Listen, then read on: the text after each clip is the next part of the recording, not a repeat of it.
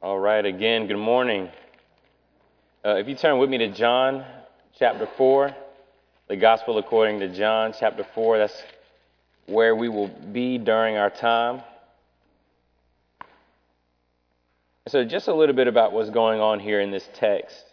There's a famous story of Jesus meeting the Samaritan woman at the well. This is an encounter where Jesus, he is traveling with his disciples, and they're traveling through Samaria. And the disciples go into town to get some bread, and Jesus is at the well, and he meets this woman who's there, and they have a conversation essentially about water. And via this conversation about water, Jesus reveals to her that he is the Messiah. And so this woman has a past of sexual brokenness, which is why she's at the well by herself. She's an outcast at the hottest part of the day. And Jesus encounters her and loves her. And so she goes back to the town, where we see them now is they're ending their conversation. She's about to go back to the town, and his disciples are coming back with bread. So we find ourselves there in the text. And the whole point of John is to show us that Jesus is the King who gives us eternal life. So again, John chapter 4, verse 27, we're going to read God's word, and I'm going to explain God's word. And we do this because we believe that God's word is God's word. He speaks to us through his word. King Jesus reveals to us who he is and what he expects of us as far as walking in abundance of life. So John chapter 4, verse 27, and I will read, pray, and then we'll dive in. So John chapter 4, verse 27. Just then his disciples came back. They marveled that he was talking with a woman, but no one said, "What do you seek?" or "Why are you talking with her?" So the woman left her water jar and went away into town and said to the people, "Come, see a man who told me all that I ever did. Can this be the Christ?" They went out of the town and were coming to him. Meanwhile, the disciples were urging him, saying, "Rabbi, eat." But he said to them, "I have food to eat that you do not know about." So the disciples said to one another, "Has anyone brought him something to eat?" Jesus said to them, "My food is to do the will of him who sent me and to accomplish his work. Do you not say, 'There are yet 4 months, then comes the harvest'? Look, I tell you, lift up your eyes and see that the fields are white for harvest. Already the one who reaps is receiving wages and gathering fruit for eternal life, so that sower and reaper may rejoice together. For here the saying holds true, one sows and another reaps. I sent you to reap that for which you did not labor. Others have labored, and you have entered into their labor." Many Samaritans from that town believed in him because of the woman's testimony. "He told me all that I ever did." So when the Samaritans came to him, they asked him to stay with them, and he stayed there 2 days. And many more believed because of his word. They said to the woman, "It is no longer because of what you said that we believe, for we have heard for ourselves, and we know that this is indeed the Savior of the world." This is God's word. Let me pray, and we'll dive in. Lord, thank you for this time. Lord, thank you for the fact that you have spoken to us. So God, in this moment, I ask that you would strengthen me. I really do need preaching power, Lord. That's just not something fancy that preachers say, Lord. I really do need your Holy Spirit to fill me, that I might explain your word with boldness, clarity, passion, and conviction, and love. And Lord, I pray that you open the hearts of my hearers, that they might believe your word, that they might love and cherish your word. Lord, I pray that they would store it up in their hearts, that it wouldn't just wither away after it is preached. And Lord, that they would not just simply be good hearers of your word, but they would be good doers of your word. So Lord, we ask that you would help us, and we are expecting you to meet with us in this moment. We love you. Amen. Now, there's a condition, a new term nowadays that describes a condition that's very serious. It's caused friend circles to break up. It's caused people anxiety and distress. It's caused people to cry and really feel down and out. Do you all know what this term is? It's not sin. It's FOMO. Have y'all heard of FOMO? FOMO is F-O-M-O, the fear of missing out. Have y'all heard of that? Maybe you've heard your kids talk about it. FOMO can look like a lot of things. It can look like when if you're a college student, you're sitting in your dorm room and you know you have a paper to write because you have an 8 a.m. class the next morning, and someone says, hey, there's this really cool hangout going on. You want to come with me? And you knowing that you need to write that paper or else you will be staying up all night, but you still say, okay, I'm going to go. I don't want to miss out. FOMO strikes and causes you to pull an all-nighter and write that paper throughout the night and fall asleep in class the next morning, right? FOMO strikes. Or maybe, for those of us who have pets, I had a dog, and whenever guests would come over, he would be in his cage and barking. FOMO was striking my dog. He had a fear of missing out. He wanted to be in the mix. Or maybe, we're on social media and we see something that's going on, and we see our friends out and we say, oh, I really want to be a part of that. Why didn't I get the invite, right? We experience FOMO. Now, FOMO is this feeling of anxiety or distress or sadness when we see something amazing and spectacular going on and we aren't a part of it. We didn't get the invite. FOMO can be painful, but church, I believe that our problem isn't FOMO. I believe that we have the opposite problem. Our problem is that Jesus is up to something amazing and spectacular. He is on a mission to reach all people with the good news of the gospel, and we have absolutely no fear of missing out so often, don't we? That Jesus is reaching people. He's transforming lives. He is crossing racial and ethnic barriers, and people are coming to meet the Lord, and he's in areas of healing, and we have no fear of missing out. So also, what I want to do in this moment is I want us to develop a little FOMO, right? I want us to, look at Jesus' Instagram and see him saving people and serving people and transforming lives. And we're like, oh, why didn't I get the invite, right? And I'm here today to tell you did get the invite. And I want us to jump in. So my main point is that Jesus is on a mission. Are you with him? Jesus is on a mission. Are you with him? And I want to look at 3 things about this mission very quickly. It's scandalous, it's urgent, and it is successful. Jesus' mission is scandalous and urgent, and is successful. So can we try something? Somebody say scandalous. Good. All right. It's kind of like a black church thing I do with my Jackson State students. Y'all are making me feel a little bit at home. I do feel at home, but I'm feeling real at home now. All right. Jesus' mission is scandalous. So we see the disciples come up to Jesus, right? And he's talking with this woman. He's having a conversation with her. And we see the disciples' prejudice, right? They're walking up and they're looking at each other like, what is Jesus doing talking with a woman, right? And not only that, but this was a Samaritan woman. So we see the disciples' prejudice coming out. In order to understand this, you have to know a little bit about some common Jewish thinking. For Jewish rabbis, which Jesus was, a rabbi was basically a teacher, it was at best a waste of time for a Jewish rabbi to speak with a woman, and at worst spiritually dangerous. We kind of see this kind of sexism going on in the disciples' thinking. And then on top of that, this woman was a Samaritan. Samaritans and Jews did not get along. The Jews kind of saw the Samaritans as kind of half-blooded Jews, and they saw the Samaritans as having kind of a bootleg version of their religion. And so they're like, what is Jesus talking to a woman and a Samaritan? And so the disciples, being awkward, socially awkward and weird, the woman's like, okay, I'm going to go be on mission. I'll be back, right? And then so Jesus is talking with the disciples. But we see here, our first point is that Jesus' mission is scandalous. And you might say, oh, scandalous. Well, Jesus' mission is scandalous. You see, a scandal is something that causes general public outrage by a perceived offense against common day morality or law. Essentially, it's something that offends the common day sensibilities. And here we see what Jesus was doing would have been scandalous for a Jewish rabbi to do.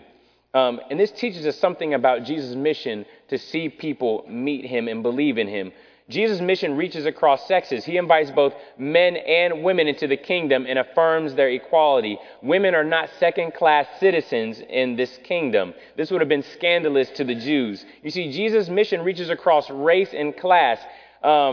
Jesus is inviting Samaritans into his kingdom, and he is bringing them and making them co-heirs and co-members and co-partakers of the household of God. This would have been scandalous. Jesus' mission reaches across social lines. This woman was a social outsider. People didn't want anything to do with her.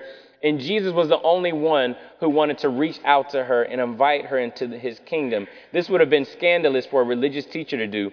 And Jesus' mission reaches across political lines. He is pursuing people from every nation, every political party, every city, and he is wanting them to be a part of his kingdom. You see, my wife and I, when we first got married, we've been married for 3 years. We wanted to kind of create a piece of art. So we have a big C hanging on our wall. But that C, it started out as a wooden C. We went to a mosaic shop. Have you ever done mosaic art? It's when like you take a piece of wood and, it's a fun like date night activity, and it forces you to work together. I'm putting like bullet shell casings on there, and Janelle's like, no, stop, you're ruining the grand design, right? And, so we're having to work together, and we have the container of like, bullet shell casings and maybe like plastic and then broken jewelry and then shards and glass. And the goal is to put all of these things down and to make a beautiful piece of art. And family, this is what God's mission is like. He sits down at the table and he sees all these separate containers. He sees these containers of these racial containers of black, white, Hispanic Americans, Asian Americans, and he sees domestics in this container, internationals in this container, and he sees men and women, and he is gluing them down. He takes blacks and whites and he glues them down. He takes internationals and domestics and glues them down. He takes people from the inside socially and outsiders socially, and he glues them down on the same piece of art. He takes people from the Democratic and Republican and Independent and all different types of political parties, and he glues them down. He is reaching out to all these different containers, and he wants to make a beautiful piece of artwork called the church.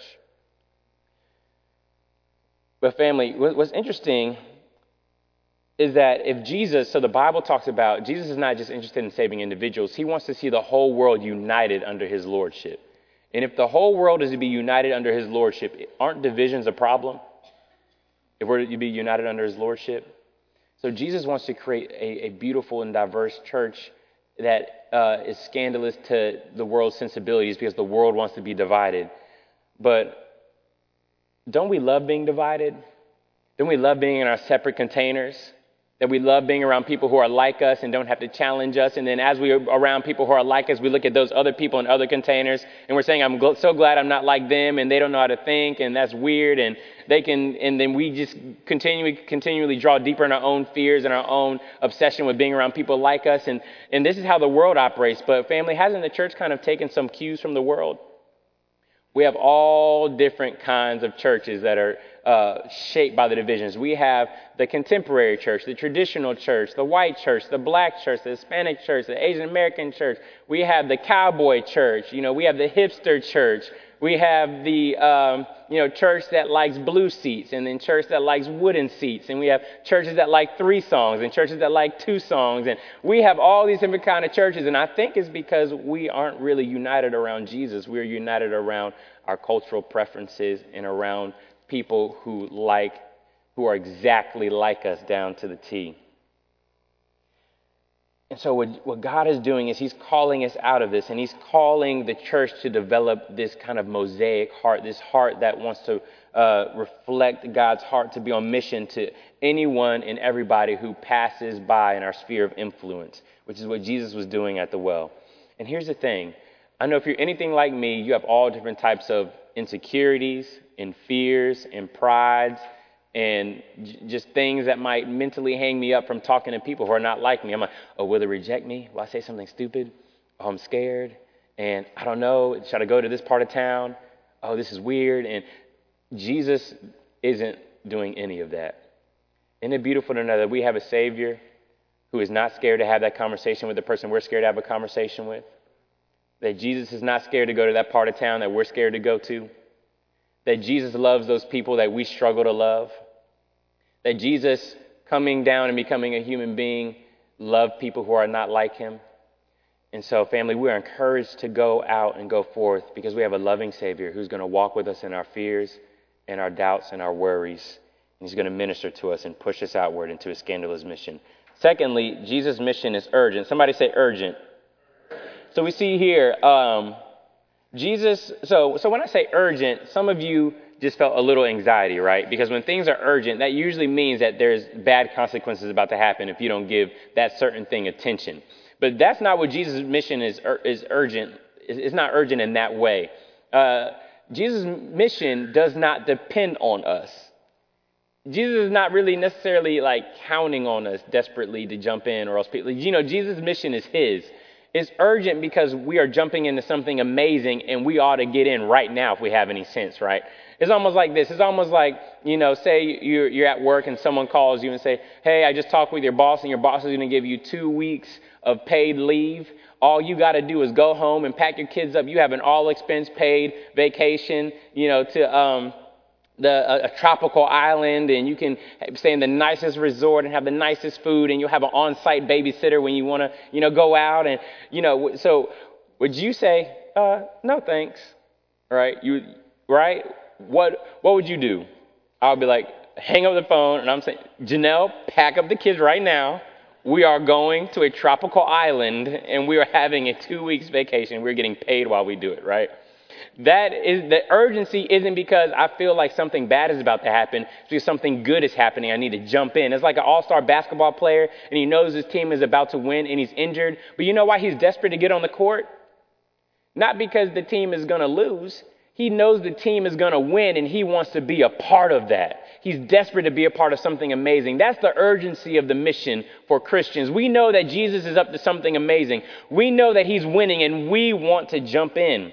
He uses kind of these terms to describe his mission. He says in verse 35, there are yet 4 months, then comes the harvest. So he's basically saying that there's a separation of time between when you sow seed and when you reap the harvest. Jesus is saying, y'all, it's urgent. Y'all were gone in the town. I've already sowed the seed, and people are coming to be reaped. Just imagine. So the Samaritan woman, remember, goes to the town. And she's bringing the whole town to meet Jesus and his disciples on the horizon. So while Jesus is having this conversation with his disciples and he's schooling them on mission, here's his new recruit, and she's on mission, and she's bringing a whole village to Jesus. Jesus is ready now. And then he says, one sows and another reaps. Usually in agriculture, there's teamwork, right? There's multiple people who do things, and there's teamwork. Jesus is like, this is the team of one, y'all. Jesus tells his disciples basically, you all contributed nothing to what is going on here. Actually, you might mess it up, right? Jesus is saying, I have sowed and I am reaping, and you are jumping into what I'm already doing. You see, family, not only is it urgent because we're jumping into it. It's urgent because it's ready and we haven't even done anything really. Jesus is the one who guarantees his mission. Matthew 16 says that Jesus will advance his church. He has promised that. And then on top of that, the Bible says in Ephesians 2 that we are his workmanship created in Christ Jesus for good works, which God prepared beforehand that we should walk in them. God has literally prepared the good works. He has prepared your path in his mission already. He's providentially setting things up and setting conversations up and opening doors for you to reach out. You don't even really contribute much in that way. All you do is jump in. And on top of that, Philippians 2 says, for it is God who works in you both to will and to work for his good pleasure. Not only that, but God, the Holy Spirit, gives you the desire and the energy to jump into the mission. And if that wasn't enough, when's the last time you breathed on somebody and they were born again? I don't know about y'all, but that's not how it works for me, right? Even when we share the gospel, in the context of fellowship and service, it is the Holy Spirit who brings people to life. It is the Holy Spirit who transforms people. And so we see that just like the disciples, we contribute very little, if not nothing, to the mission. And Jesus just calls us to hop into the harvest that is already ready. And it's not only urgent because it's ready, it's urgent because it's joyous. Jesus says in verse 34, he told them, my food is to do the will of him who sent me and to accomplish his work. They were like, did Jesus already eat?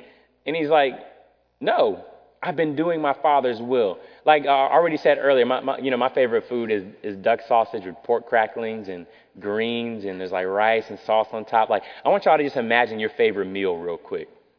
I want y'all to imagine like that meal that you're like, man, like if I could have that, that would be great, right? I'm making some of y'all ready for lunch, right? Yeah. But Jesus says to do the Father's will is my favorite meal.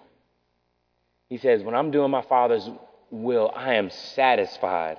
He's describing Jesus' mission with terms of satisfaction. And not only that, he says, already the one who reaps is receiving wages and gathering fruit for eternal life, so that sower and reaper may rejoice together.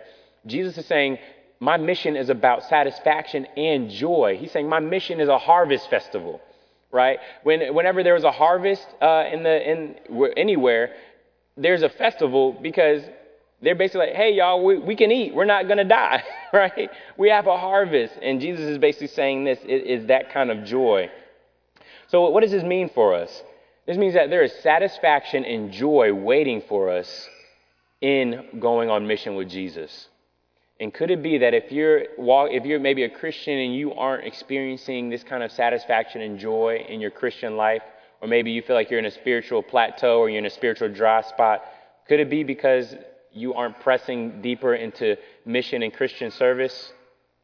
Could it be that you are not experiencing the joy of watching Jesus work in you and through you as you engage in mission?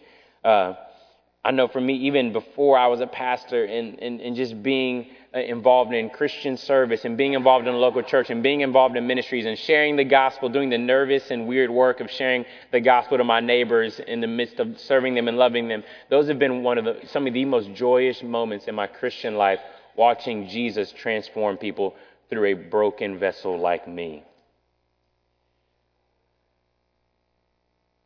Lastly, Jesus' mission is successful. Somebody say successful. So we see here, so in the text, all right, so remember the town is on the horizon, right? And they're coming, and something weird is happening, right?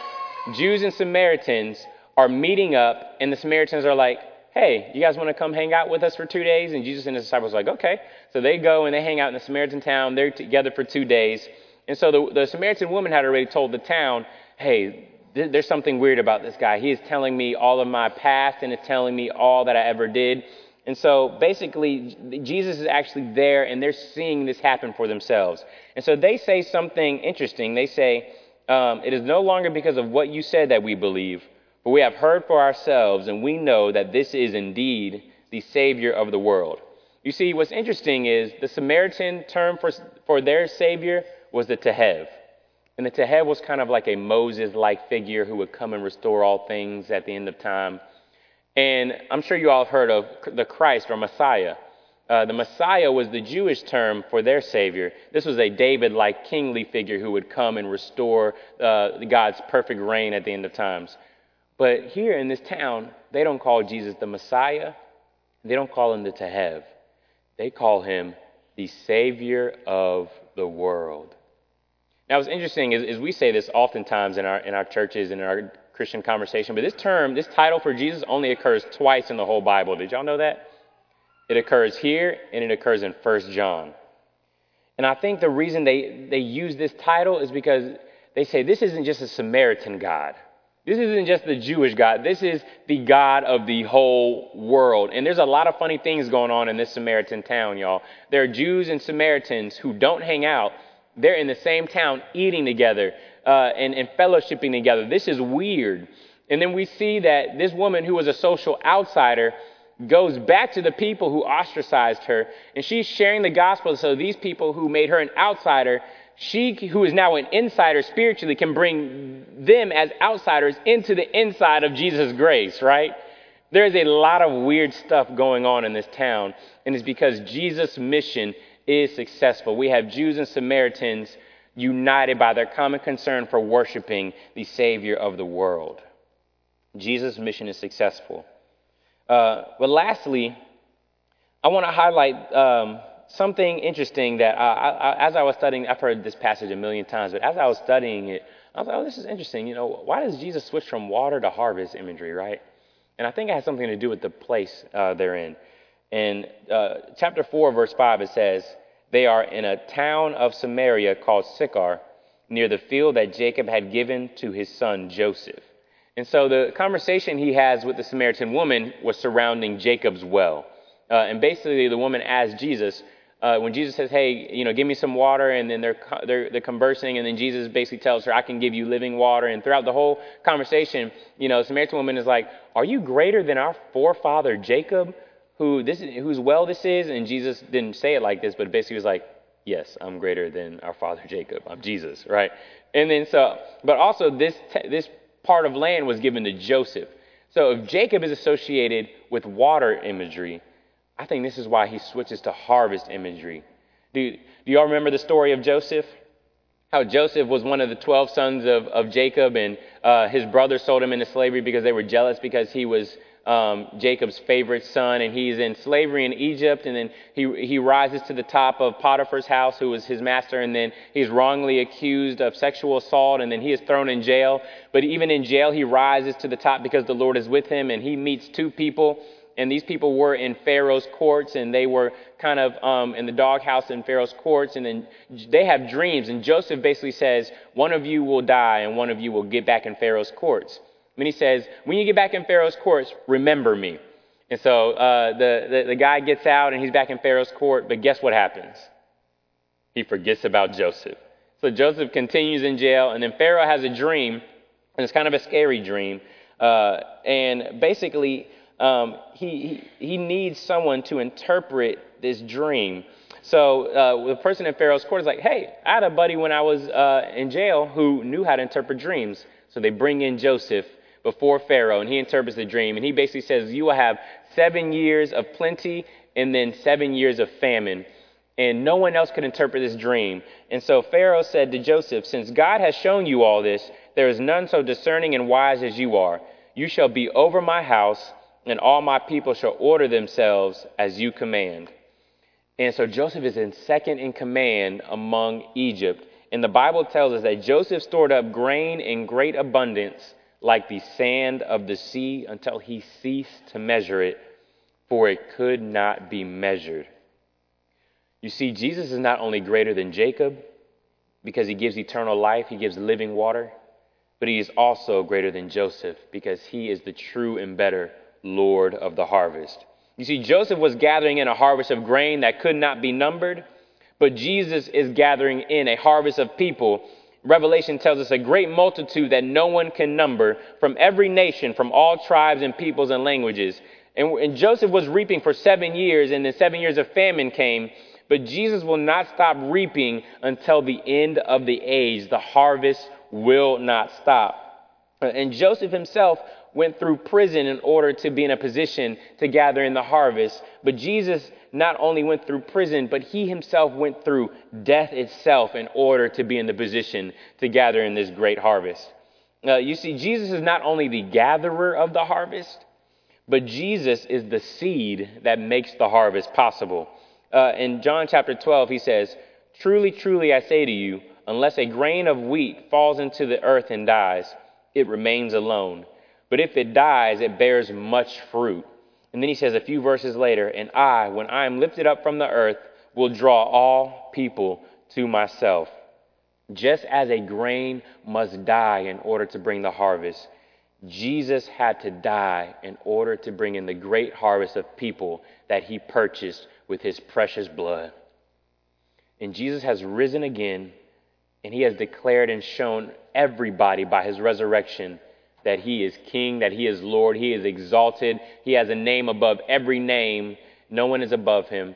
And he is bringing in, even now in 2019, a great harvest for himself.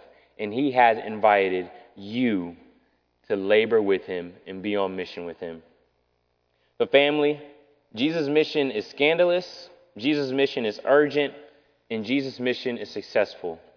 Would you join him? Amen. Let me pray for us. Lord, we thank you for this time. Lord, we thank you for the beautiful privilege it is to be able to be invited into your mission.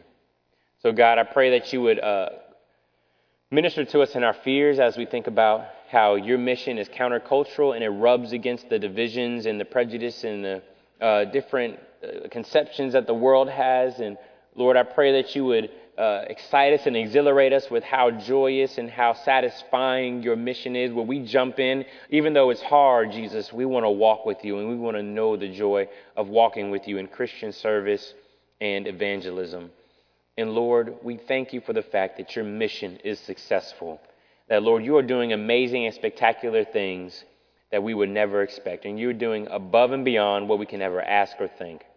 And God, we are honored and privileged to even just be invited into something that really you don't even need us to be in.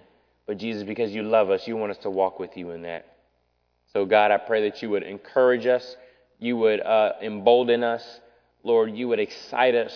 And Lord, may we see conversions. May we see people brought into the mix who have not been in the mix of our churches and in our homes and in our friend groups. And may they see Jesus. Lord, we love you. Amen.